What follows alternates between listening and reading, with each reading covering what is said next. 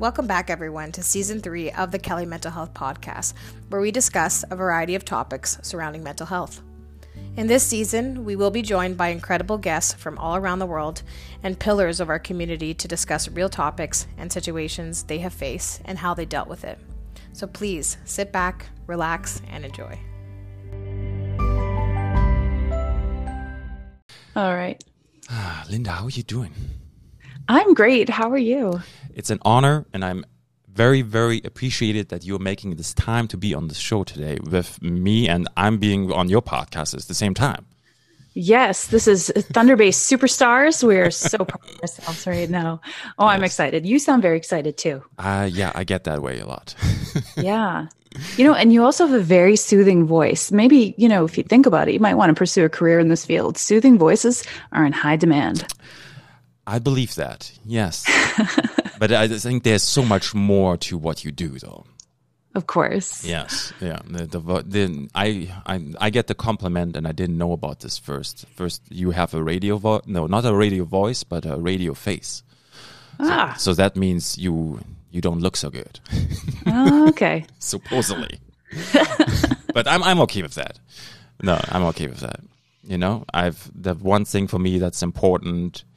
Speaking of mental health, for me, for example, it's a big part is physical activity. Because we have 2 kids at home, Lisa's there, Albus and Kaspar, and he is 6 and almost a year now, so 5 years difference. And as long as I can juggle them around and have them in my hand, I'm good. Mm-hmm. So that's really important to be able to have that ability just to function, to the energy, the stamina, keep up with kids and, hopefully contribute to their childhood. Yes. Yeah, somehow. It's crazy how that all changed. Parenting, right? Parenting is, it's like a huge investment these days, and there's so much more expected from parents than ever before.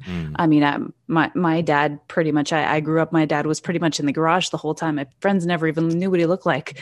And nowadays it's like, if you're not right in there with those kids, changing those diapers and in with the discipline and in with the love, and then almost, you get judged for it. So Good for you for being there. Yeah, personally, with the second one, it's easier for me. With the first one, I had to learn a lot, and I'm an active dad, and I'm there, but it's not everything is easy for me. Sometimes there's things I have to learn too. And speaking of mental health again, this is going to be my favorite thing today.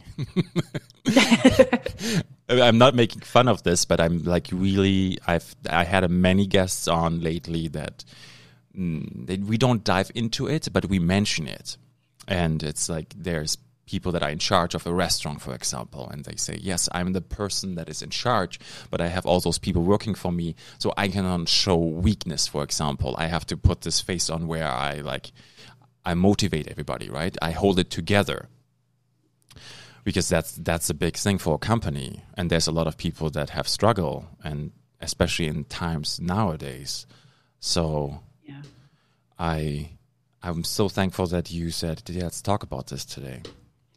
Yeah, well, you just saying that actually kind of gives me a sense of relief, because people are talking about it more. Mm-hmm. And that's, I love talking about it. I love talking about, my own issues that I've had, my crazy family dynamics I grew up with that sent me right into this field. They don't listen to my podcast, so we're good. But even just very prominent business owners that I am so grateful to know personally, being open about these issues and things that happen to them in their lives and how it affects them. It's so cool that people are able to talk about this without shame, because this isn't a personal failure. This is biology. Mm-hmm. What do you think? Yeah. What do you think changed? Like, let's say about with World War II, for example, people went to war and then they came back, but there was no support. How it is nowadays for soldiers? Did the perception change? This is the example I can think of, but it's way deeper for everybody else. But with the soldiers, you can it's maybe a lot of people can connect with that. Is it? Yes. Yeah. Well, post-traumatic stress, which is usually the thing we think about with soldiers, it didn't even exist. It hasn't existed for the longest time. No one knew what it was. There's reports going back to, Roman soldiers, in wow. old times as having the same sort of fits of rage and flashbacks and things like that, where it was clear that, human beings do often develop traumatic stress symptoms. We just didn't know what it was. They called it shell shock. They called it, just people going crazy, or, men often feeling completely alienated from their families because they experienced something that so few people ever will experience and survive. Yes. So it just didn't exist. Psychology is a new field. And the way that it started was almost kind of like with medicine, where we study and we analyze the person and it's very detached and it's very cold.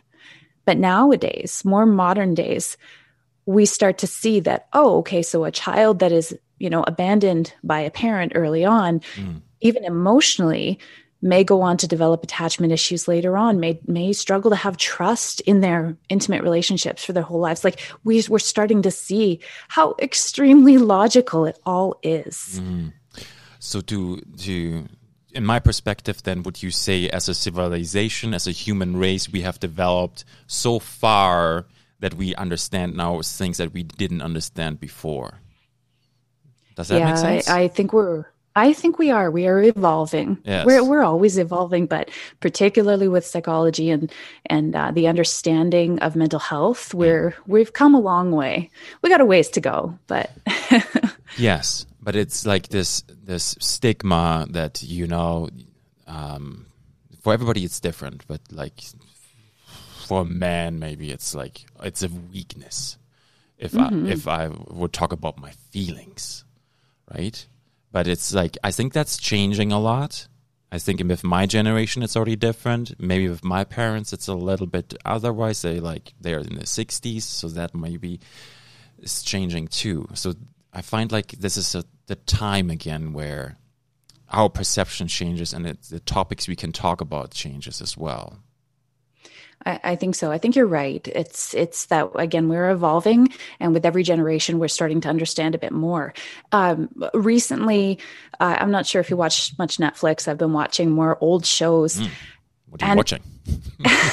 Okay, I'm watching Dawson's Creek. Good. That's not even that old, but there's this lead up to where Andy starts to have, well, they call it like a nervous breakdown. She's having flashbacks of her brother. And they kind of talk about her as if there's something wrong with her, as if she's broken. And even as recent as the 90s, people still thought of mental illness as something you got to get locked up to deal with. Mm-hmm. It was so recent. Really? Is that extreme?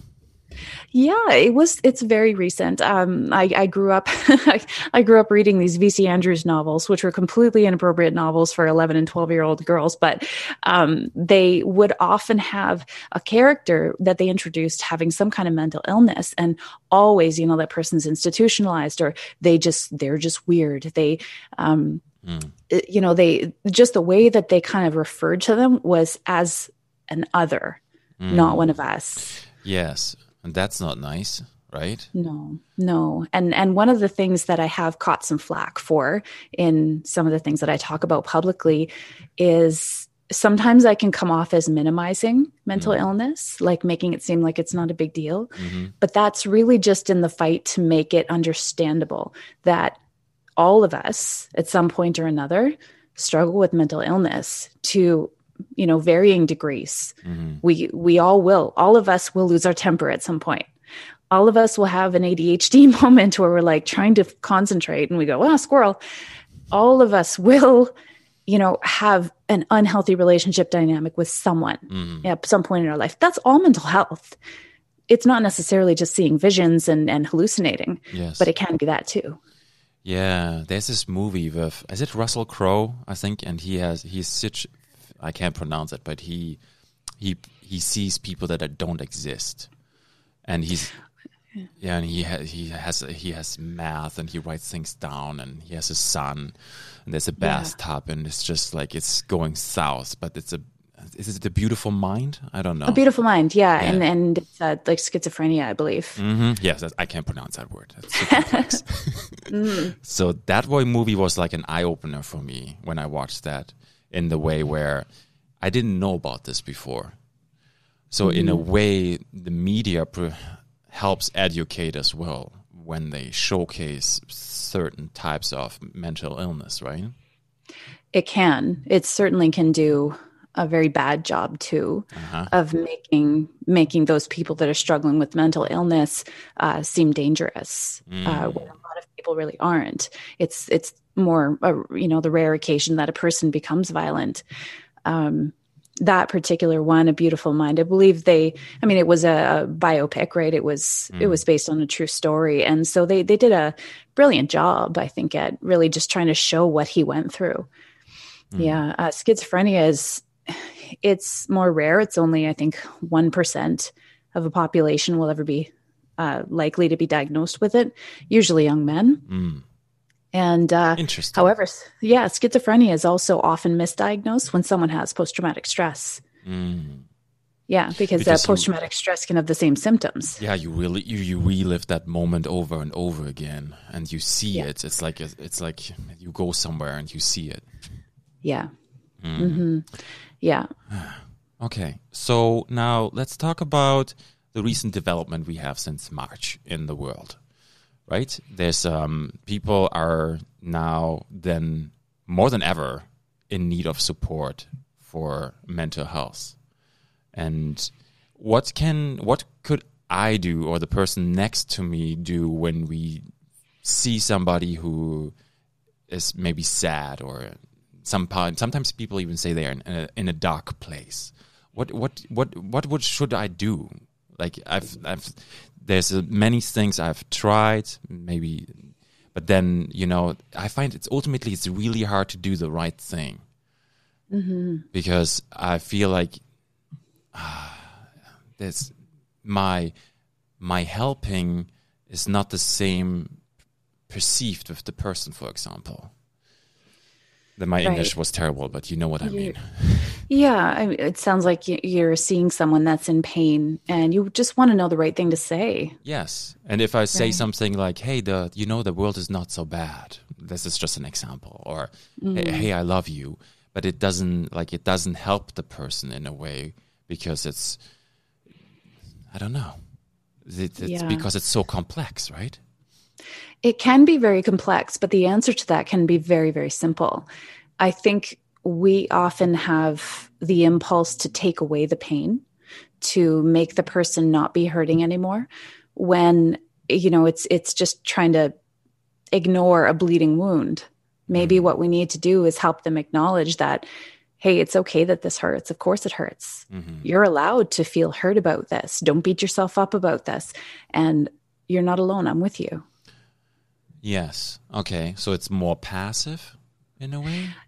It depends, because, the first thing that I want to ask you when you say, what can I do, is, well, what resources do you have? Because, if you're a parent, you're running around after 2 kids, you're working full time, you are maybe struggling with financial difficulties, and you're struggling with this COVID pandemic yourself. You got to think about what cost you're willing to pay to support more people than the people that are fully dependent on you. Do you have enough? Is your, we talk about, are you pouring from an empty cup? Is your cup overflowing, and do you have extra to spare? In that case, sure. Offer your time, offer your companionship, even your silent acceptance of, hey, I'm here for you. You want to talk? Let's talk. Don't minimize, don't tell them there's nothing to worry about. Don't tell them it'll be over soon, because it doesn't feel that way. Okay. Just let them be in it, and don't shame them for it. Because a lot of us struggle not only with what we're feeling, but then we feel guilty for feeling that way. So, okay. So it's a double-edged sword in a way. Double whammy for that one. Wow. Right? Talk about these business owners that say, well, I got to be strong for my team. Otherwise, they're going to see me as weak. So then that person, when they're going through a hard time, like maybe they get sick of work. Maybe they get sick of all the challenges and they just want to throw their hands up and quit sometimes. And they feel like, I feel guilty for feeling that way. It's not fair. Well, how fair is that to you? To sort of beat yourself up for a completely normal human emotion. That's crazy. So we have to undo that guilt, that shame, and just go, yeah, you know what? It is what it is. Okay. So it's more the initial acceptance than anything. Then not acceptance is help. It is, because it's acknowledging what's there. It's making it okay. It's creating a normal environment for it where it's a completely acceptable way to feel. And most people, just having that, they'll get through it. Okay. I think the problem that people do run into, particularly with relationships, you might hear this a lot between partners, where it's like, well, she was complaining about all this stuff, and then I gave her all these suggestions, and she just shoots them down. Okay, she doesn't want you to fix it. She wants you to hear her. Yes. Just hear this. Just acknowledge this, because it's the feeling that's the problem right now. Most adults are fully capable of solving these problems on their own. It's just, am I right to feel this way? You know, am I weak? Am I stupid because I feel this way? Yes. And it's almost like no matter what you say, the person has to go through it themselves in a way, because otherwise they would, like, I don't know, but there's a saying, you can bring a horse to the water, but the horse has to drink the water itself, right? Yes. You can't force a person. I know this most of all. I mean, I see clients, you can't force a person to take the help. They've got to want it. So, you know, sometimes the biggest impact you can make in a person's life is making yourself available and just letting them talk and letting them know that whatever they got to say, it's A-okay. It's okay to have these thoughts and it will pass. If they want help, I guess the other thing that you could do is say, hey, do you just need me to listen? 'Cause I'm here. It's not a burden. Like I'm here for you. Or do you want some suggestions, things that I could maybe think of? And some people will tell you. Yeah. Then in a way, you ask for permission to share a little bit extra. Yeah. I like that, because then you empower the person, right? You empower the person that has a moment of truth where the person feels empowered through it, because you ask for permission instead of forcing it. Yes, exactly. And certainly don't shame them for not taking your advice. Because that's one thing I think a lot of us do when our resources are really depleted and there's one more person that's there and we can't turn away, you know, we care. And then we say, you know, say for a person that comes to me and they're in financial difficulties and I'm like, hey, you know what? How about I'll go make you a dinner. I'll go home and I'll bring you a dinner. And then they're like, no, that's okay. You know what? Someone sent me money. I'm just going to go get lunch. And then I go, what? I'm trying to help you here. So you can't do that, right? The person is being open with you and you can't really get mad at them for not taking your suggestions. Yes. In your role, there's a lot of education behind you, and you know there's a lot of, and under your name there's a lot of titles, right? And this is amazing. Yeah. And in your role, you are being part of something very big, and there's a lot of emotions, obviously. Is that something you learned over time? Because how do you disconnect? I don't know, but I read with you to a little bit more before I let you answer. I read on the webpage, for example, that a rule is that you do not consult somebody who is like in your family, for example, or you're friends with. Yes. Because then you, like, emotionally, you're too close. Right? Is that the same thing with doctors too, I guess, right?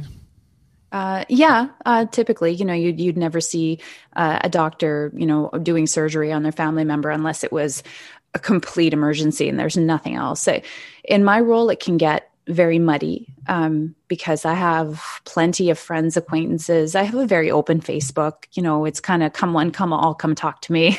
Okay. I like people. Yes. And even my family, there's people in my family that will come to me and I never say no to providing, like, here's some insight and here's this thing I read that kind of applies to what your situation is. Well, why don't you give this some thought, or even just being there for them.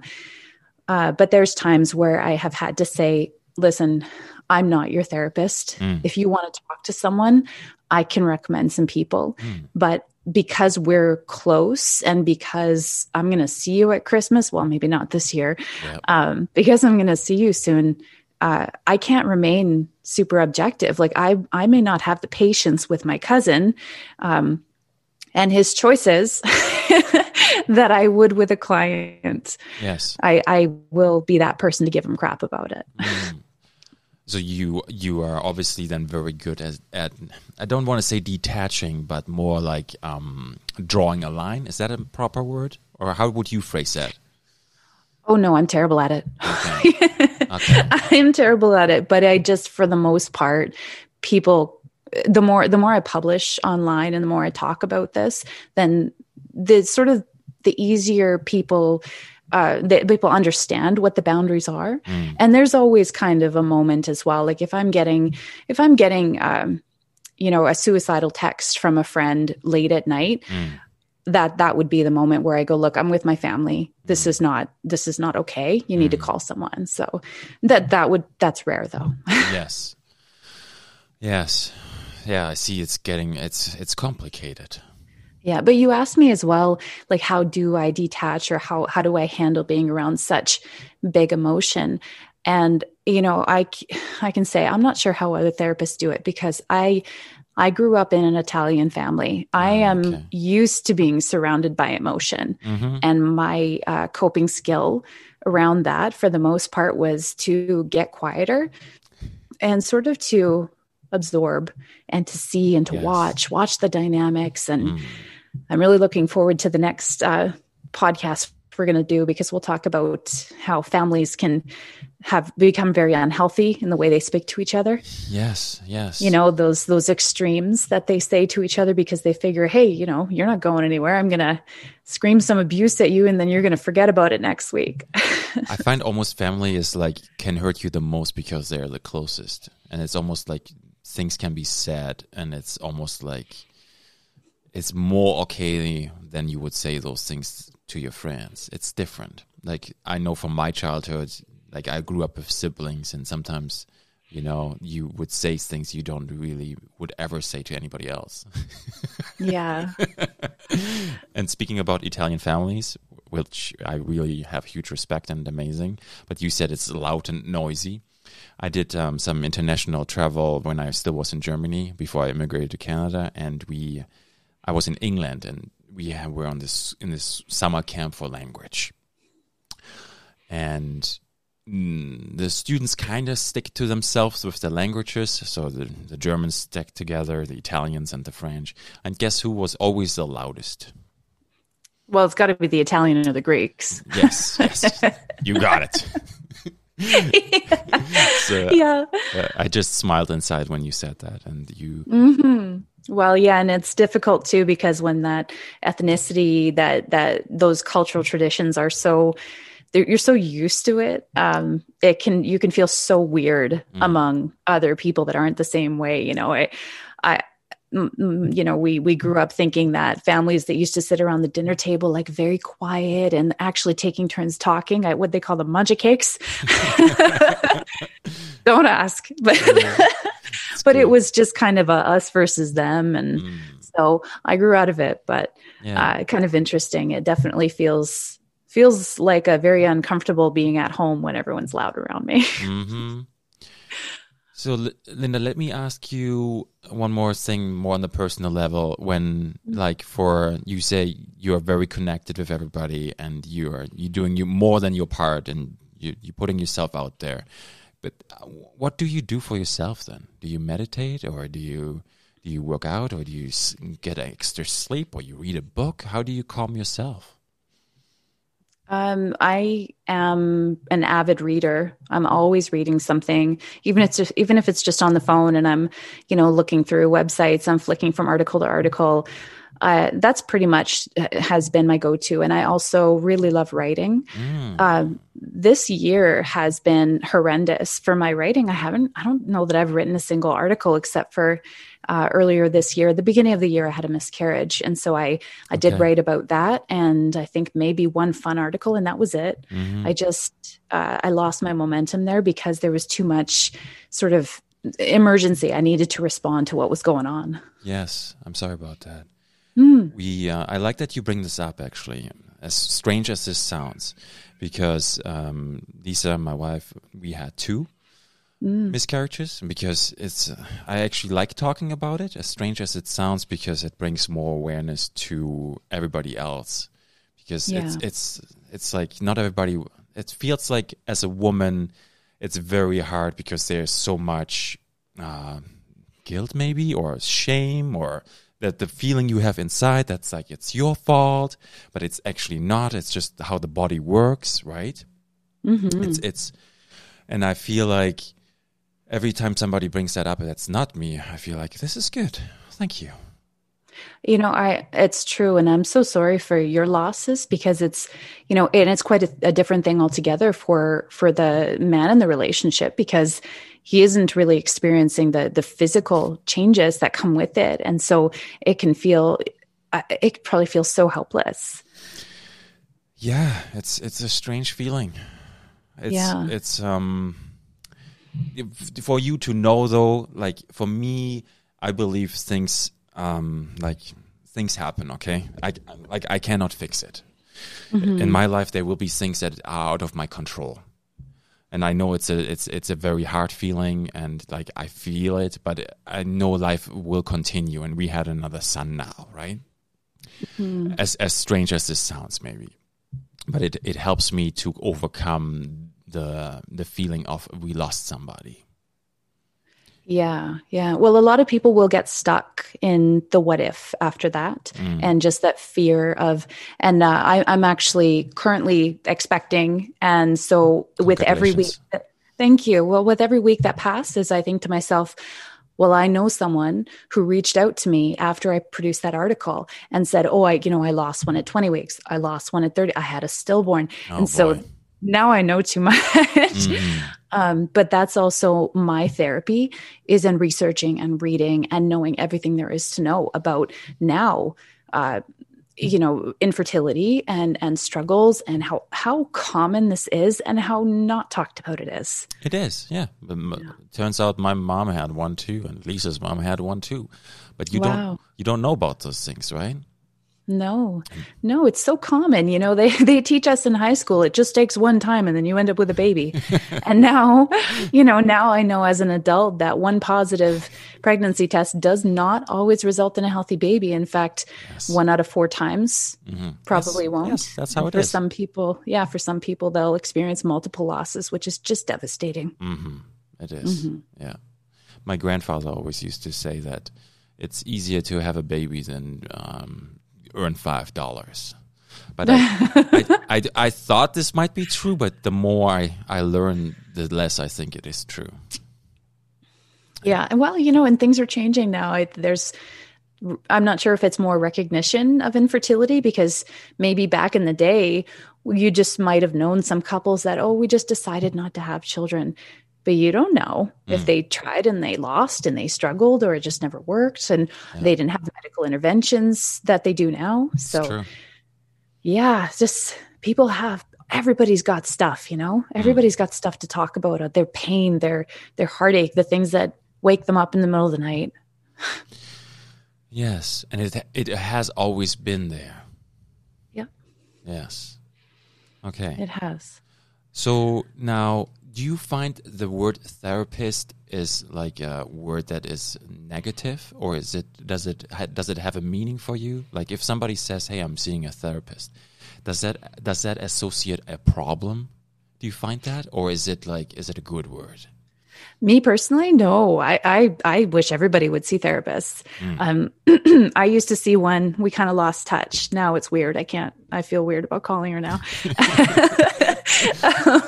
But no, I wish that everybody would have access to one. And it was, you could have a booster session just as regularly as you have a dentist's appointment, just, hey, check up, or are you using those skills that we talked about? Do you know how to calm yourself down from a fight? Do you know how to manage your stress well? Or do you just need someone to listen that isn't going to repeat what you say or hold it against you? The word therapist can have a negative connotation. Obviously, for me, it's not. I mean, I work in mental health. It can't. Yeah. Half the time when I say that I'm a therapist, people think that I'm a chiropractor or physiotherapist or something. Yeah. Because you can be any type of therapist. Mm-hmm. Yes. But I find and maybe it's just my perception then, because I find when you say I see a therapist, it feels which shouldn't be anyways, because it's actually it's a very proactive, outgoing, seeking improvement way of life, right? There's couples go and see a therapist, or even just individual go and see a therapist, and there's a lot of things somebody can learn from that. Absolutely. Actually, I was having a conversation with someone today that wanted to put their family member in sessions, and they were really fearful. And they said, look, I just don't want them to think that this is a bad thing or a punishment, that I'm making you go see a counselor or a therapist. And so, obviously you have to acknowledge that they could think that, but maybe I said, you could frame it to them like this. You're going through some stuff, and there's this person that actually happens to know a lot about that stuff and might be able to help you find some solutions, or even just listen and understand, because they get it. They understand it. They've been there. They can help teach you ways to get through it easier, strategies and techniques. Understand. The path of being somebody like you obviously went to school and university, you studied it. And then would you say through education and then experience, that would be kind of the complete package? But it's never ending really either, right? No, because see, my background is in social work. And so social work can have a macro focus. So we're talking about society and working with community groups, or even working in government policy, or more of a micro, a clinical focus, which was always my interest, working one-on-one. And when I finished my education, I had barely begun to understand what I was going to get into. Okay. So it was for me so much about gaining the experience, having the life experience. I was fortunate enough to work alongside a psychologist for many years. And so I got the very clinical aspect of things. And I loved that. And then when I started my own place, it was more, again, just trying to provide the service, trying to do the treatment, because a lot of times at the end of the day, do you really need a diagnosis with an 8-page report, or do you need the strategies to be able to live your life more functionally and more happy? Okay. So how does that work then? Let's say Hendrik is stressed out a lot, and he feels his chest is tight, and he goes for that for a little while, and then he's convinced that he needs help. And he finds you somewhere, and he calls your number, Kelly Mental Health, and then what would happen? How does that work? How can people get help? Well, we're very, very accessible, because it's so difficult to get help. I mean, we're on Facebook, we're on Twitter, Instagram. You could send us a message, or you could even go online and book yourself, which most other counseling places, they don't do that, because they usually have, sort of an onboarding process before they decide to take you. Whereas sort of you have to sign up, and then the person has to decide whether or not they're going to take you. Usually there's a turnaround time. Even online sites like BetterHelp, those, they say they're affordable. They're not that affordable. But still, you have to fill out the intake form, and someone has to decide to take you, and it could take a few days. Whereas with us, you could shoot us a message, you could book yourself online.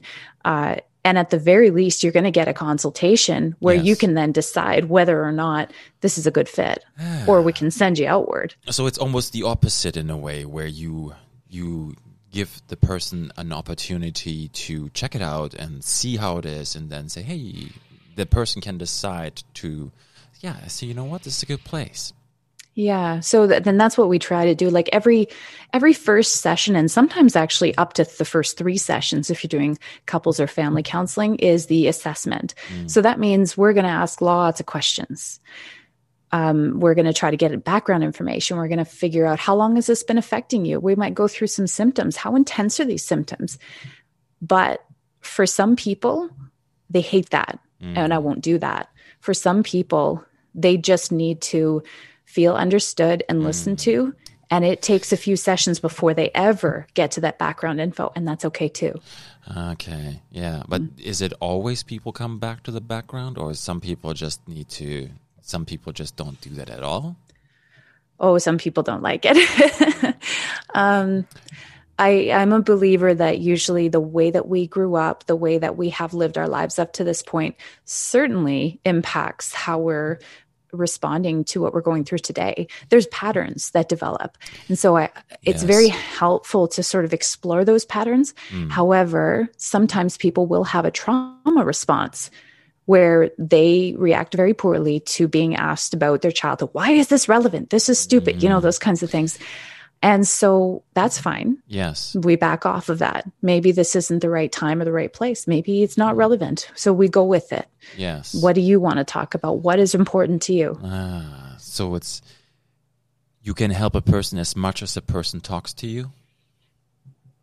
I would think so. You can help. You can give insight. You can educate them on what you happen to know about mental health and psychology and, relationship dynamics and patterns of behavior. It's up to them whether or not they want to make any change. Yeah. For a lot of people, just the relief and being heard goes the longest. It helps the most. True. And then also with your knowledge and your personal, this sounds skills, but you obviously you can read people in a way, right? Maybe. I think you said pattern, for example. It's I know it's generalizing, but I mean I believe there is patterns as well for certain kind of scenarios where you have feelings that are associated. And I agree with parents too. I think parents probably are like one of the biggest. They set you in stone and give you values, and the way they parent you pretty much sets you up. And you can break through it and you can change. But me as a parent now, I realize I do a lot of things my parents did, and sometimes I don't like that. but it comes like I don't even think about it. It just comes. Yeah. Right? Yeah. Yeah. Sorry. We both talk a lot. No, that's okay. That's just one more thing. I feel like I'm at the point now where I sense that I do something that's not really me, but it's more a pattern. Yeah. And sometimes it's easier and less energy. It takes less energy to just do what you know rather than to question everything. Children, and I say this a lot, I sound like a broken record. Children accept the reality that we present to them. Yes. So if in your house, it's perfectly acceptable and even applauded for people to be racist, then why would that child ever question it until they meet maybe a group of friends that turns to them and says, whoa, you can't say that. And then it becomes unacceptable. And that's when usually your teenager comes home and starts fighting you because they're like, Dad, you can't say these things. And that happens to a lot of people, that sort of, this is the way that it's okay to talk to mom. And then you learn, oh, that actually is very hurtful to mom. Right. So I have to rethink that. And then I've got to figure this out. And that's why adolescence is so defining for so many people, such a defining period of time, because you're challenging everything you thought you knew and deciding who you want to be. Yes, and it takes a lot of work to step out of it. For me, it's mostly like reactions to the house is a mess, for example, or whatever. It's just like I like to be organized, or things have to have their spot. But do I really have to, or is this the way I got raised? Do you know what I mean? That's the pattern for me, where I'm learning now to let go more of things. It doesn't have to be exactly how it has to be. Right. Well, I notice myself too. With discipline, the way that I choose to discipline my son is definitely different from how my parents disciplined me. The scariest thing I'd ever hear yelled across my house was, "Linda!" And I'd go running in the other room. Yes. But for my son, I really don't yell for the most part. And my priority is on him owning it. Take responsibility, because I'm not going to shame you if you do something wrong, but we're going to walk through how to correct it. Okay. Unfortunately, now I have a son that has absolutely no shame. He's like, "Yeah, Mom, I screwed up. Yeah, sorry about that. What's for dinner?" Yeah. Yeah. So he's very relaxed about it, but at least he takes responsibility. How old is he, if I may ask? He's 11 now. 11? Okay. Do you think that's the perception inside the mind, or is it because it's just how it is? Like with our 6-year-old, he says, "I will do better tomorrow," and then that's amazing, right? Yeah. But the next day, the same thing happens again. So is it just? So I'm interested and intrigued how the mind works that way. Well, that can depend on a lot of things. As I mentioned, I worked with psychology for a long time, and they did assessments on kids all the time just to see, is attention deficit, is that an issue? Is inattentiveness or hyperactivity, or does a child have the ability to maintain working memory? I mean, I was a bit of an airhead as a kid. I wouldn't remember what I said the next day. And I remember getting in trouble in high school. I'm hauled in front of the guidance counselor for skipping class. And I'm like, no problem. I commit to it. I will be in class. And then I skipped the afternoon. And it wasn't even deliberate. I had just literally forgotten that I met with this guy an hour ago. Yes. So yes. Yeah, there's something to be said there about, is a person capable yet? Do they have that understanding of consequence? Or do they need a routine instilled in them where they don't have to think about it? It's just, this is what we do. And then it makes them remember. Okay. Yeah, I think that's really good. I had another thought, but I lost it. That's okay. I'm as parents, even as friends, sometimes one of my favorite quotes is, "Never attribute to malice what could easily be explained by ignorance."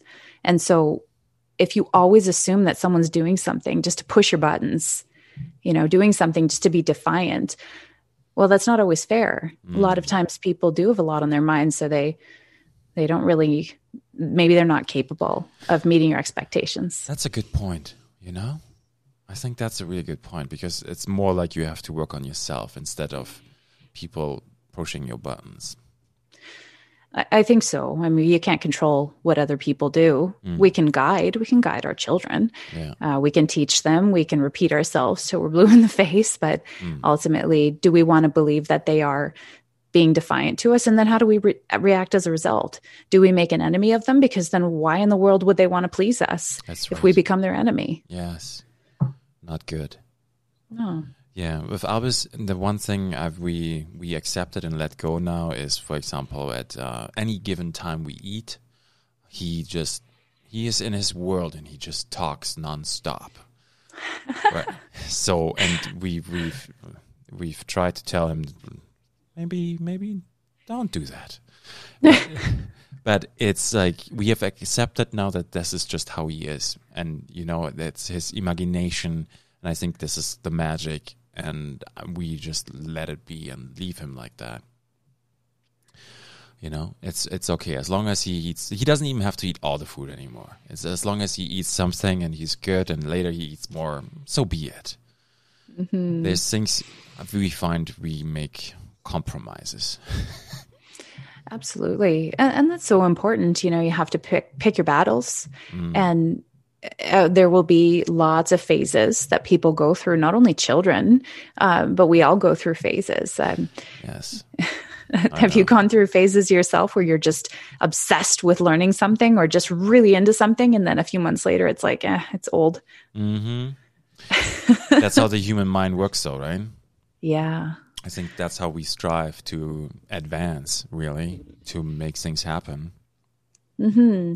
Yeah, we want to pick up all the puzzle pieces and see how they fit into our worldview, see how we can sort of develop as a person, and okay, how does this make sense now? And then see if we try it on. Does it work? Does it not? Hopefully we take something from it and then we move on. Yes. What would you tell a person right now that is thinking about getting help, or doesn't feel like that though? Like maybe there's an inner discussion in the mind to say, hey, maybe my life is like, I'm not that bad of a person. Whatever, right? Whatever happens. But I mean, just like sometimes people feel like they don't want to reach out. But what would you tell a person that feels like they don't want to reach out, but maybe it would benefit them? Well, you're missing out because we're a lot of fun. No, I mean, seriously, I get that a lot. I do get people that sort of minimize their own issues. Remember how I mentioned, like, don't minimize someone else's? People minimize themselves. They just say, oh, just because I'm, going through some anxiety or sadness doesn't mean that I deserve to do this or I should be better. Yes. So that really gets in the way. Okay. How do you define anxiety? Well, anxiety, like I was saying with Dr. Meg Van Dusen on the last podcast, she really she corrected me, because we talk about anxiety all the time, but she says, make sure you're mentioning stress first, because the stress response is first. Okay. And then anxiety is sort of the maladaptive, so the not very helpful offshoot of stress. Anxiety, to describe the feeling, is like when you trip and you're on your way to the ground and you never reach the ground. Yes. It's almost paralyzing, right? Yes, it can be. For people with generalized anxiety or health anxiety, they can become fixated and obsessed with the idea of, I'm going to get sick and I'm going to die, or something's going to happen to my kids, or I can't go out and work this job because what if something happens while I'm away? The house is going to burn down. Like, it's not always catastrophes, but it's just what if. And they're just paralyzed. And the longer you're in that state, the more exhausted you become and the less logical you can be. Yeah. And then how do you get out of it? Well, there's a couple of different approaches, and I think that they're all equally valid. The first one is just building awareness. Like, can you identify right now that you are stressed on a scale of 1 to 10, 10 being full on panic? Okay. Where are you? If most people wake up in the morning and they're at least at a 3. If you've got to go to work, maybe you're at a 5. If you've got kids to get moving and they're late, or maybe you're higher. Oh, boy, I slept in again. Yeah, I had a dream about missing the bus today. I haven't taken a bus since high school. But, so where are you at right now? Where are you at this moment? Give yourself a rating. And if you are anywhere above 8 out of 10, you're like the wise part of your mind, the logical part of your mind has shut itself off. It actually has closed down, because our fight or flight response, which has been evolved, we've evolved to be able to protect ourselves. If there's a bear behind us in the woods, we're not going to be all logical mind where we turn around and think, hey, is this bear a threat? We're going to be all emotion, run, or fight. Yes, there's no more thought, right? The body pumps the adrenaline, your heart, you have superpowers for a couple minutes. Yes. And then there's no thought and you just do what you do. Exactly. But the problem is our modern day stressors are not tangible like a bear. They're a ding of the incoming email. They're text messages that never stop. They're what's next on the schedule, or a phone call from the daycare. And they're not necessarily tangible where we can rise up and use our adrenaline to go and fix something. Mm-hmm. So we have to calm ourselves. So that's a big problem, eh? Because it's huge. Because that's the whole world pretty much, is like nonstop. Mm-hmm. And then there's existential dread that many of us have been feeling. Are we going to survive this? Is the environment going to rot and there'll be nothing left for us? Is there anything going to be left for our children? We hear nonstop reports about violence. Thunder Bay being one of the most racist cities in the world. And it sometimes just being inundated with all of that, it just ruins our resolve to make anything better because we're exhausted. Yes. Are there people that perceive information differently? Like there's people that have a different threshold. Like I can accept a negative news today. That's okay. But maybe another person can't. Absolutely. Yeah. Of course. I mean, think about how you react to negative things when you haven't slept. Okay. So it could be a conditioning, right, in the moment. But is it also is it a character? Is it like the mindset? Is that something you can learn? I think that anybody can learn and anybody can get better at handling this stuff. Okay. It's just that for some people, there is a value in worrying. And some people don't realize how much they're hanging on to that worry as a way to protect themselves. Okay. Like if I just keep worrying and worrying, maybe all this worrying will lead to a solution.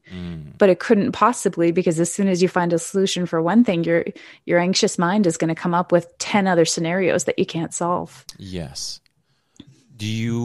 This seems maybe very abstract, but do you believe like the mind controls your environment in a way where if you condition yourself and you meditate and you put yourself goals out there, that they become more achievable?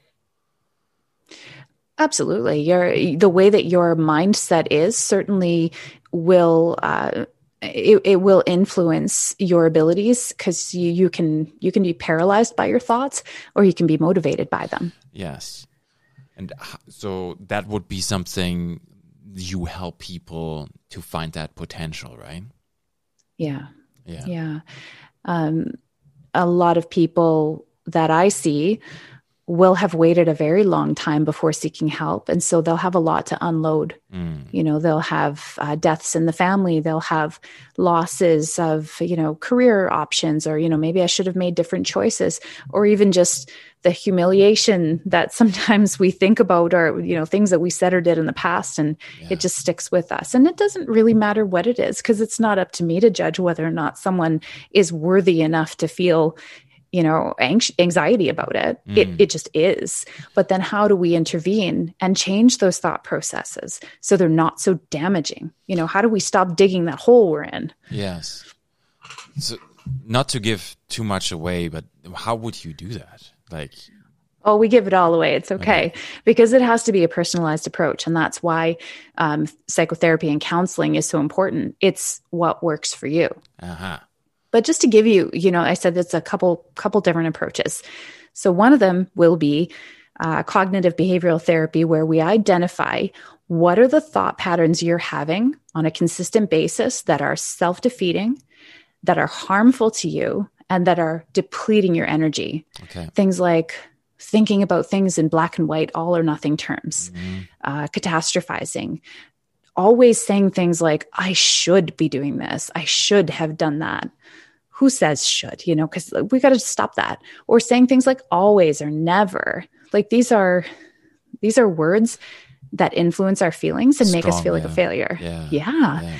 Whereas it's so much more reasonable to say, right now, I'm not feeling capable, but maybe I will tomorrow, rather than I'm always a failure. Right. And then the other approach is the physiological teaching about that fight or flight response and how to calm ourselves. So for right now, I'm talking so much, I'm a little bit out of breath. Hang on. We teach people to actually breathe. Yes. When you breathe and you take a deep breath, you push your stomach out and just really let your lungs fill to capacity and then breathe out slowly. You send a message to your brain that everything is safe. Right? And actually, there will be chemical changes in your brain to release feelings of calm. And usually by the end of the second breath, I feel this sense of coming back down to earth.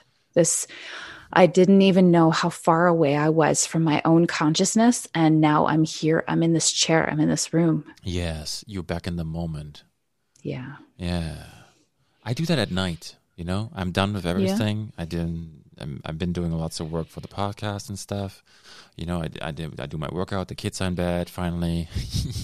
And then, it's just like, it's some go time. And then I'd set myself a rule where I need at least like 5 to 6 hours of sleep. Otherwise, it's not going to happen.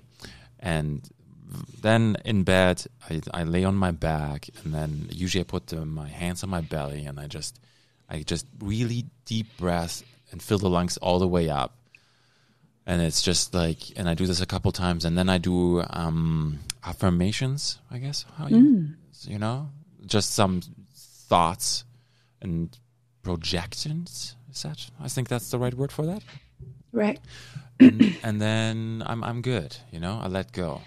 I probably could, but I can't. Right now I don't see myself making more time for that. It's good at the end of the day, because in the morning it's right away, it's go time. Yeah, absolutely. That's amazing that you're able to do that and incorporate it in a way that works for you. Yeah. Yeah. My parents, they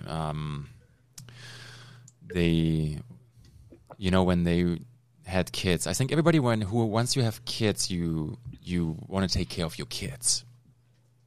Just like, it's not good, it's not bad. It's just like there's a change in perception, and they brought me, or they let us participate in some kind of seminar where we would talk about the mind and the subconsciousness, and it was like called The Power of the Subconsciousness or whatever. And then you would just, there was this article that we read, and when you move people from somewhere and they have a certain mindset, and you put them in a very good house, and it's like all new, the house would just, in a year the house would be destroyed, because it's very complex to do that, because the mind is just still different.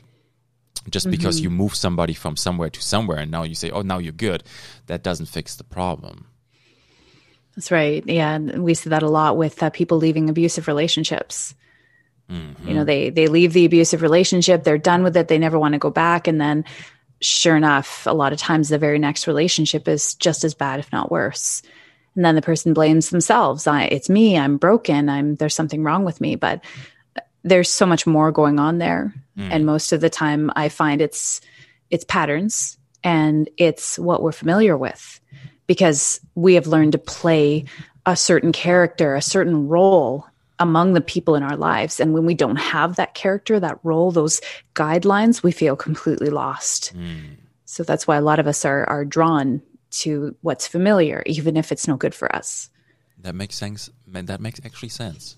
Yeah, I always wondered about that, because it sounds stupid maybe, but as a man, I always, if somebody would go back into a relationship and get hurt, I was always wondering, why would that happen again and again and again? Right? Because you wish so much good to the person not to do that. Yeah. And that's the thing. If you have, say you're friends with someone that has that history and keeps going into sort of abusive relationships, you might find a lot of times that they don't know how to accept like real kindness without strings attached. Okay. Right. Do you ever notice that? There's people that just go, I'm uncomfortable with compliments, or I'm uncomfortable with like you doing something for me without wanting something in return. Yes. And it's just what you're used to. Yeah, but compliments are good. I like them. Are they? Yeah. Maybe compliments are not good, but embracing them is good. Learning how to embrace them and knowing what to say in response can go a long way. Because some people get awkward. Like I get awkward. People compliment me. I'm like, thanks. I actually had to read it in a magazine when I was a teenager. If someone compliments you, just say thank you. Don't minimize it. Don't say, oh, it's nothing. No, just say thank you. That's kind of you. Mm-hmm.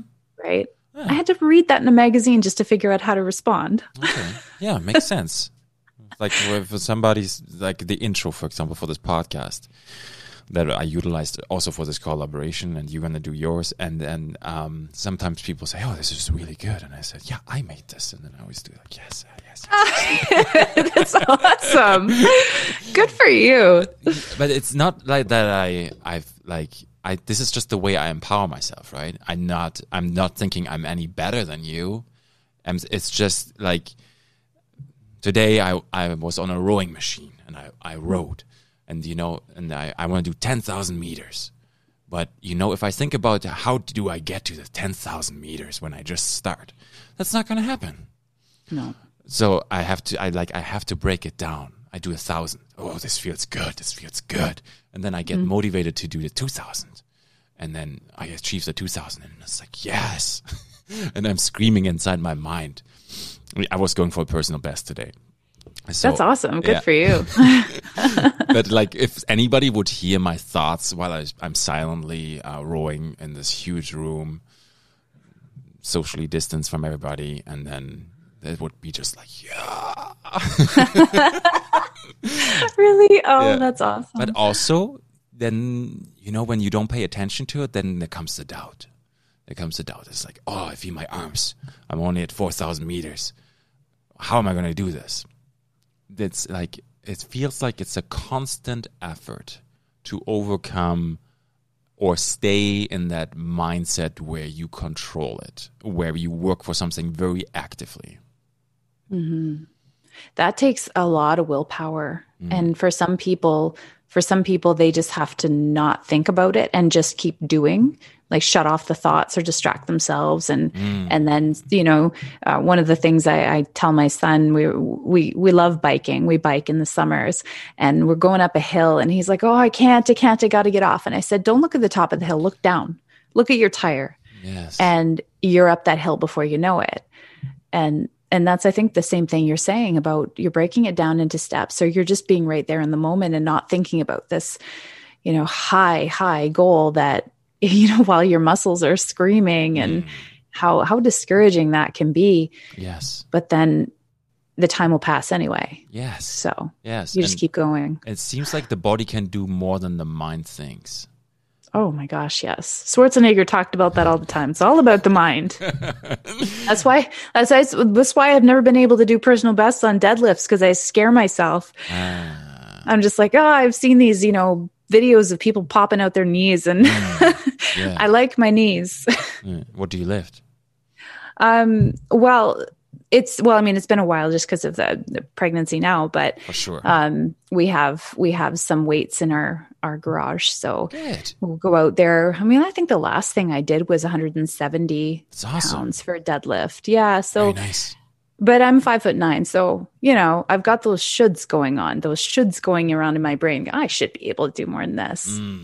Laura Myers is tiny, and she's like kicking my butt in her personal best. She's amazing. There you go.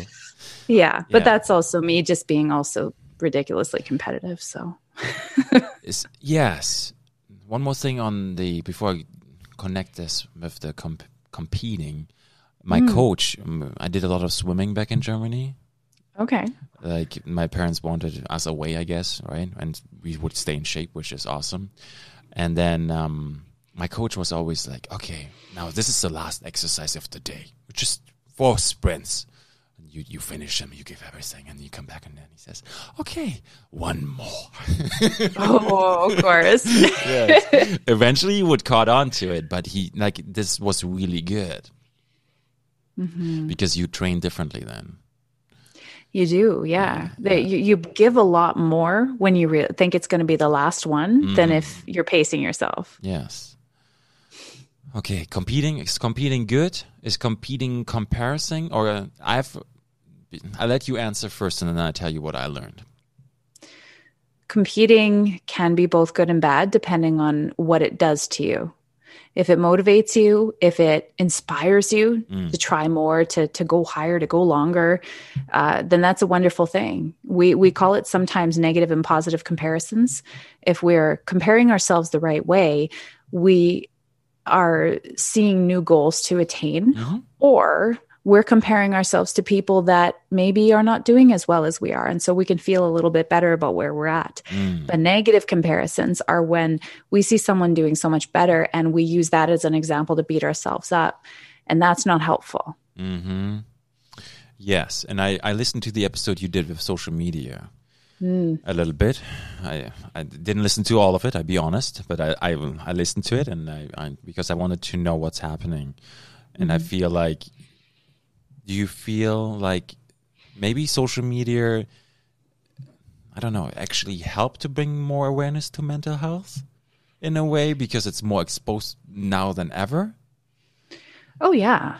Yeah. It's so easy to start a conversation on social media and actually have people share it. Although the thing that we notice that gets shared the most is usually memes and, sort of making light of it, making fun of it, and then peppering in here's some real information about it. And you can't overwhelm people with this information because it can be depressing to hear about it.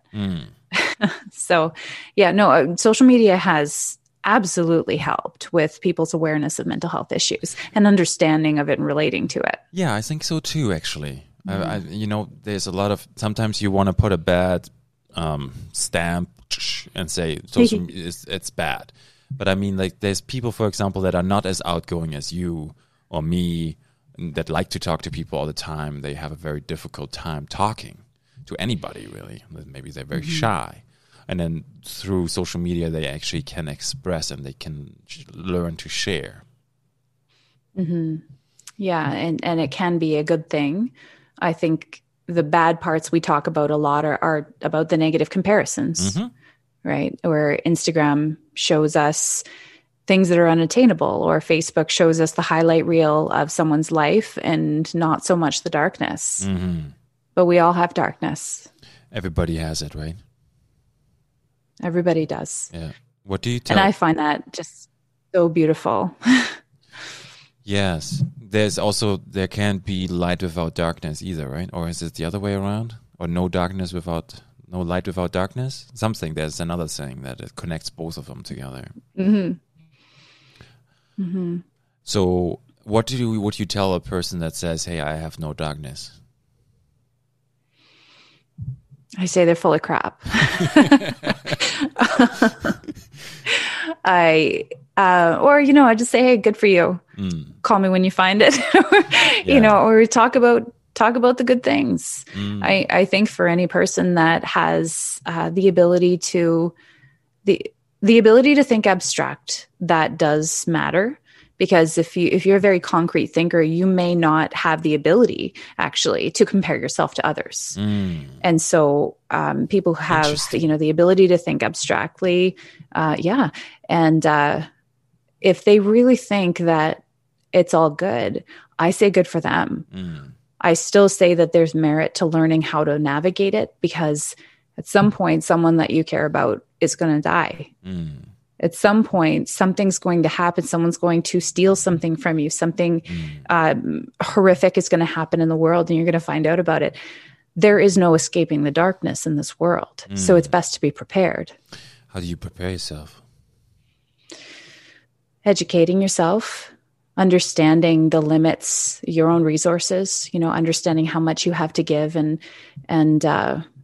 just knowing the impact that you have on certain people compared to others. Like, you can't save someone that's drowning and strapping on lead boots, as they say. You can't pull someone out of the water that doesn't want to be pulled out. But there's some people that will need you. Yes. Yeah, I've read a lot of stories where, like, parents, they lose their child to, like, drug abuse or something, and I'm just like, I'm heartbroken by it, because I'm a parent, and like, it's such, like, the parent probably did everything they could, but it's not enough in a way, or it is enough, but you can't do it, right? It's just like some things are beyond. Is it beyond your control again? I think there's a lot of things that are within our control, but once again goes back to the fact that you can't control another person's actions. And the biggest problem with a lot of heavy drugs, like street drugs, is that once someone starts using, it changes the structure of your brain. Okay. And so, it's kind of like it washes out everything that used to be real to you. Yeah. And that drug becomes the only thing that matters. And it can turn people very angry. A lot of the people that have the most significant drug issues tend to have trauma in their past. Yes. They've got lots of stuff. Yes. Yeah. It's connected, right? Usually. Yeah. Yeah. Some people just get into sort of the physiological addiction and it just takes off from there. Yeah, it's one of the saddest things, I think, when people are lost to drug addiction, because not only is it a horrific cycle for the person going through it and their family, but that person is often shamed and dehumanized and devalued. Yeah, should not happen at all. No. Yeah. I think, anybody who judges another person should not judge the person. My parents try to tell me that it's not okay to judge anybody. I'm not good with that. Like, I do things. I judge people sometimes. I try not to, but I do. I'm not going to tell myself now that I'm perfect. But I mean, like, who gives you the authorization to say this is a good thing or this is a bad thing, right? To another person. Right. I think we have to make judgments because we see examples in the world and we take those and we decide, is this something I want for myself? Okay. Is this something that is acceptable within my values? But we also really need to understand that our perspective is skewed. If you walk into a room and two people are fighting, you can only see the back of one person and the front of another. Hopefully you do not know what they said. You don't know who else might have just been there, right? Your perspective always has blanks. And we're going to use our assumptions to fill in the blanks as quickly as possible because we are busy creatures. And realistically, we don't have time to dedicate to every single person that crosses our path. Yeah. But it can help to realize that, to realize how limited we are in what we know. Do you find reality is then reality? Do you find yourself sometimes reflecting on that?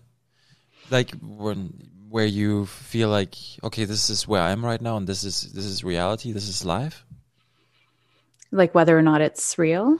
Yeah, more in the way like, I could give you an example for me. Sure. Like I'm 36, and I wake up in the morning. I do my things. I try to be positive. I'm not perfect. I do mistakes all the time. But at the end of the day, I sleep. I wake up, and it's a new day, and it feels like my body is changing, but the perspective of my life, it seems like it's always going on, and I don't feel much of a difference inside me. So like if I would think about death, it's just like it feels sometimes it doesn't feel real that eventually it will end. So this is like my perception of reality. Like sometimes I think this is going to really happen, but it's not like it's there. It's like I can't see it. Right. So your own consciousness and it for you seems to be infinite because it's all you've ever known. In a way, yeah. Yeah. So I think, sorry. No, you go ahead. Well, I was going to say, I think about that personally sometimes when it comes to death, thinking about, well, what will that feel like? Will I feel anything? Will it be nothing? What fears do I have? Do I fear missing out on what happens next, even if admittedly, I feel like I don't do a whole lot with my day-to-day life. I do willingly miss a lot because I need to recharge and not a party person, but it's true. But that's the thing. What do you miss out on if you're gone? Because and then that's it. It's going to continue. Yeah. Yeah. It just goes on and on and on. It will continue without you. Yeah. And that's the scary part. Why do you think people have this obsession in history that they want to be remembered? That's a big question. But I mean, I suppose I'd ask myself the same thing. Do I want to be remembered? Lately, in my own life, I've kind of been feeling a comfort in just being ordinary. Mm-hmm. You know, we sometimes talk about, you know, if we've lost family members, so we talk about what they wanted done for their end of life. Some people want a mausoleum, and some people want to be tossed in a ditch. And Yes. and some people, you know, and for me, I think I don't really want to take up space, because realistically, who remembers you after one generation? Yes. I just, every person, every animal, every creature that's ever existed has lived and died in this world. And it's only been maybe the last 100 or 200 years where we insist on taking up so much space to remember these people that eventually are lost to history. Yeah. I'm not sure. That's a big question. Why do you think people want to be remembered? Oh, ego. Yeah. Right? I mattered. Or I was here. Or maybe it's the fear of death. Like, I'm still alive. You can see me. I'm not fading away. People say my name. Yeah. I could go on, but for me, it's more like I want people to dance when at my funeral, and I would just like throw the ashes somewhere, and I'm good. Yeah. Yeah. I guess I sometimes can have a little bit of a cynical outlook. And I think every damn person that ever wanted to like change the world made it worse. Yeah. Everyone that wanted to stamp their name on something big or leave a statue, there's been a lot of damage, and then we're only kind of realizing over the past couple of decades, particularly with the environment. That's more so kind of what gets me stuck. But yeah, like what's our legacy? Is our legacy our children? What about for people that don't have children? Do they need to make a name for themselves?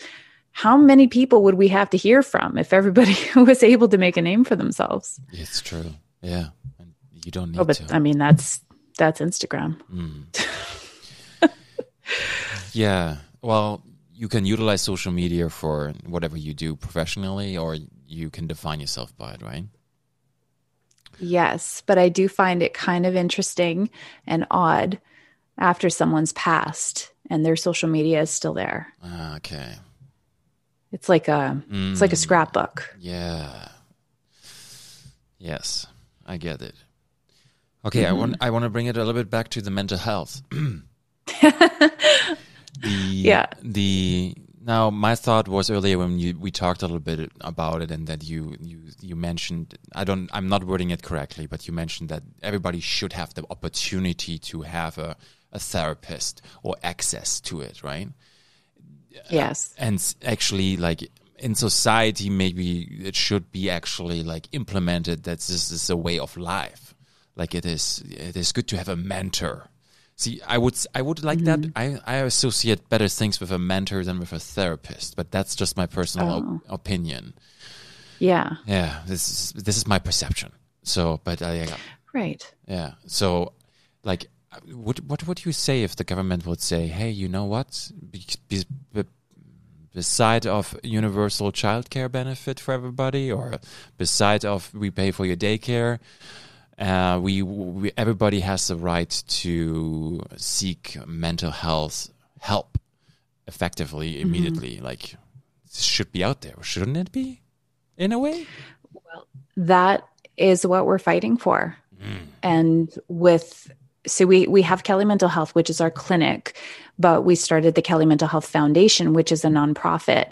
And the whole goal with that is to basically, on a volunteer basis at this point, we're providing education and trying to help people. Like you said, we don't want to give too much away. No, give it all away. Take the skills, use them. Let us, we'll help you if you need us. Okay. The more people have access to these skills, the healthier communities we're going to have, and the more productive communities we're going to have. Mm-hmm. So that foundation right now also is in the process of raising funds. Like, we are seeking donations from businesses to be able to take care of our own, to provide actual cost of counseling sessions for individual people. My dream is that the foundation never needs to exist. My dream is that we actually shut it down one day because the government steps in and says, yes, this is a need. It's a necessity. We're going to fund it. And people have the freedom and the right to seek the practitioner that they choose. Yes. Not necessarily just block funding that goes to a hospital and they hire 3 social workers and deal with a 6-month or 1-year waiting list. No. It's not difficult to do this. It's actually cheaper in the long run to be able to pay per session and have a lot of private practitioners or small clinics like ours in the game. Yes. Yeah, I agree. Who can wait half a year to a year? That's insane. Yeah, people go to the emergency room. And if you're not actively wanting to kill yourself, they say, okay, well, go home. I heard that actually. I read it on a Facebook post. Someone, I'm friends with, the person mentioned that, right now, the only way to get help is if you threaten to do things to yourself in a way. Yeah. Yeah. And that's not right. That's not what we stand for as a human race, really. No. And it's limited too. Even when you are suicidal, actively suicidal, you could get a 2 to 3 night, maybe even a couple of weeks stay at the hospital. You might have access to psychiatry, which psychiatry, just for people that don't know, is different from just counselors. Psychiatrist has a medical degree, can give out prescription drugs, but then it's just more psychiatric stuff, whereas we just do the treatment. And if you're lucky, you have that. If you're unlucky, or perhaps you live in an area where you don't have a visiting psychiatrist or doctor, such as any of the Northern Reserves around here, you would be lucky if you even get your monthly prescriptions. Wow.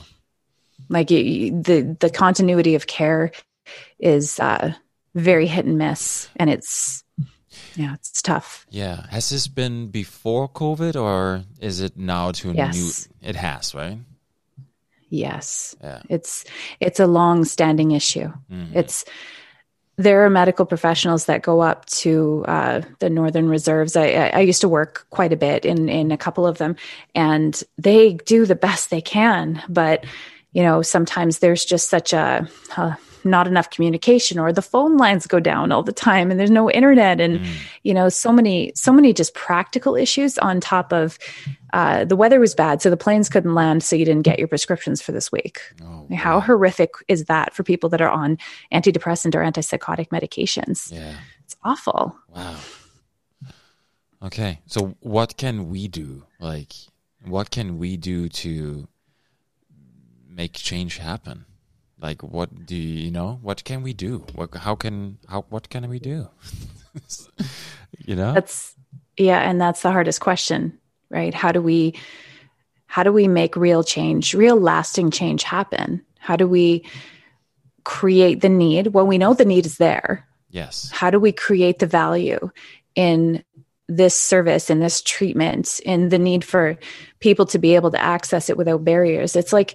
It sounds so silly because we know the need is there. The statistics that tell us how important it is and how much of a difference it makes in people, even with work absences, how much of a difference it makes if someone gets help right after an incident, as opposed to just bottling up what they felt and then going off work for 6 months. Yes. We know the information is there. And, I think part of it too is let's start flexing our power a little bit. We are citizens. We have political representatives that are supposed to speak for us. We write to them. I actually had a really cool response from one of our local politicians. I wrote them a letter about this one bill that was about to pass, and I just thought, I'll just shoot it off.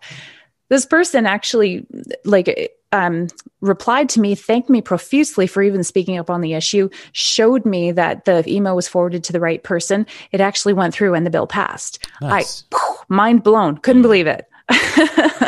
So we need to start speaking up about what we want, because our leaders are elected to bring us what we want. But I don't know what a post-COVID world is going to look like, or economy. And that's a kind of a scary thing. Yes. So to highlight, you also have this program where people can make donations. Maybe that's the wrong term, but like a coffee you buy forward, But for you, you have something where people, like, you don't have to buy a full session or pay a full session for which there's certain dollar amounts you can pay, whatever you feel like is okay for you, right? You can pay that forward. I think that's a really good idea. Yeah, it's some people might balk at the price of, you know, a 1 hour, 1.5 hour mental health session. But of course, I mean, these costs are established across the province. This is what's considered a reasonable cost considering the overhead. And, you know, it's actually vastly different compared to what it would cost you to get a 1 hour counseling session at, say, the Port Arthur Clinic, which is everything in like thousands, $1,000 I've heard during the last strike. That's what they said. It was about $1,000 for an hour. Wow. So, but we don't see that because that's taxpayer money. But with this thing, this Light the Way campaign, you can donate as little or as much as you want. We're hoping really to talk to businesses about it as sort of a local campaign where we are taking care of our own. Yes. You know, business to business, larger business to smaller companies that are just struggling to get by. You know, for most businesses, even our own, to donate the cost of one treatment's that's not too bad. It's actually totally doable. But you're going to help change someone's life. That's beautiful.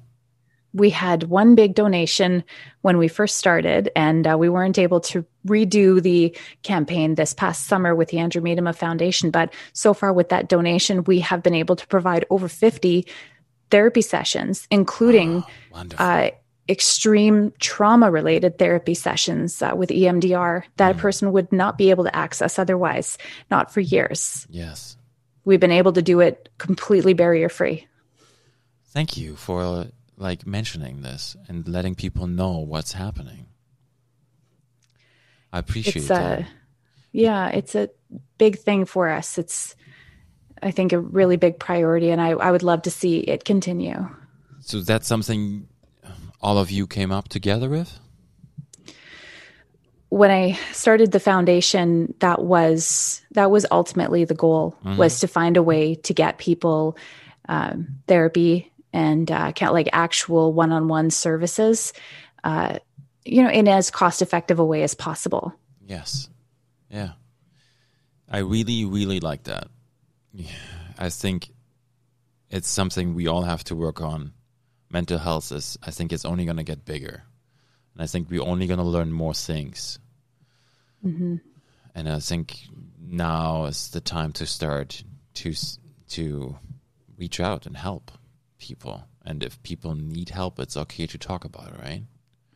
Yeah. And for every person that actually does get help and they learn this stuff, they not only have more capacity to help other people because their stuff is dealt with, but they positively impact everyone around them. And I always think back to this one little girl I used to see years ago, and I know we're kind of running out of time. I'll wrap it up. But years ago, I saw her and I told her the story of this red balloon. She had some issues with anger. And so I had some balloons in session and I said, okay, every time you feel angry, let's put more breath in the balloon, blow it up. And I said, what's going to happen if you don't let some of that air out? And she's like, oh, it's going to explode. And I'm like, yeah, that'd be funny, right? But it'd be also kind of scary. So what we had to do is learn to breathe out, let some of that pressure out of that balloon, let it out. And that little girl, for years afterwards, she told that story to every single one of her friends. She recommended every one of her friends comes and sees me. I was getting recommendations from her friends' parents years later. Yes. But she positively affected everybody around her because she learned something that made sense to her. Yes. Yes. And that's greatness, where... And that's how it's going to happen, Linda. That's how people will change, because then I put this in my mind. It's like it works with once a lot of people change into a certain way and they drag the other people behind. It just comes. Yeah. But also that this is the best feedback you can get too, right? Somebody who lives and learns what you help them to fulfill, which is their full potential, right? It's almost like it's still the person is doing it, but you are helping. I'm not putting it down, but the person reaches it, right? Yeah. No, it's so much about that person and what they choose to take with them and what they put into place in their lives. And that is, inspiring to watch. I might be able to, they might give me an hour to hopefully say one thing someone will remember, but it's really the person, it's their journey. And this is just a little help along the way. Mm-hmm. That's all it is. Yes. Why is it okay to reach out for help? Because there's no shame in that. This is normal. This is totally okay to struggle with things that we don't have a roadmap for how to deal with. Yes. And especially in today's world, no one has a roadmap for how to deal with COVID. Mm-hmm. No one has a roadmap for how to deal with job insecurity and economic challenges. And no one's, when people are separating from their partner, we don't know how, right? We may not have someone in our lives that's been through it and can walk us through it. There even something as simple as, sounds simple, when you lose a family member, the end of life things that you have to do, all the places you have to bring a death certificate, how difficult is that when you're in the midst of grief? Yes. So talking to someone that can help you get that roadmap, that can just not only help you, but equip you to help others. Yes. Very, very nice. I love it. I appreciate all your time today. I appreciate you, having this put together and just the opportunity to talk. It's fun to talk about these things. I enjoy it. Is that what life is for you? What life is about for you? To finish this off, I can tell you from my perspective, for example, I've learned that doing things for me doesn't bring me the same satisfaction. Very plain and simple. But I feel like when I spend my time doing something where I give opportunities or getting to know a person or speaking on this podcast, connecting with people, this is life for me. Mm-hmm. Is that something that's resonates with you? Is that like?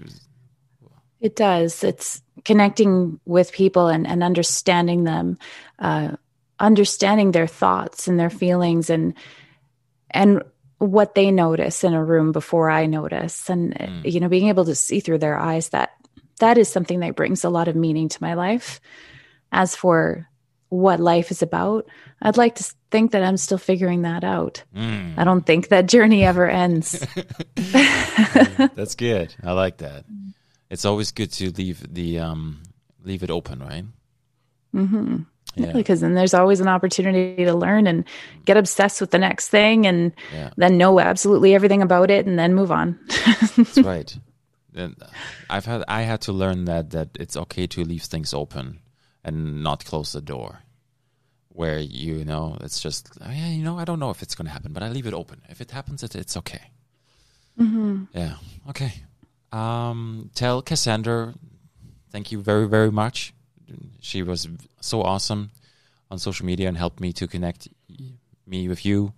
Mm-hmm. I really appreciate the work she does and everything all your team does. I guess I looked at the pictures you have from the Spring Shoot 2019. Yeah. I like that. Yeah, fun times. Yeah, I will definitely let her know. She is amazing, and she has been facilitating so many opportunities for us to get the word out, and just love what she's doing. Okay. And then, Linda, from my perspective, I always do this at the end. I really would like to thank you from the bottom of my heart for taking the time today, giving people the opportunity to listen and see what's out there for them and what we can do as society to embrace what's happening with all of us. Mm-hmm.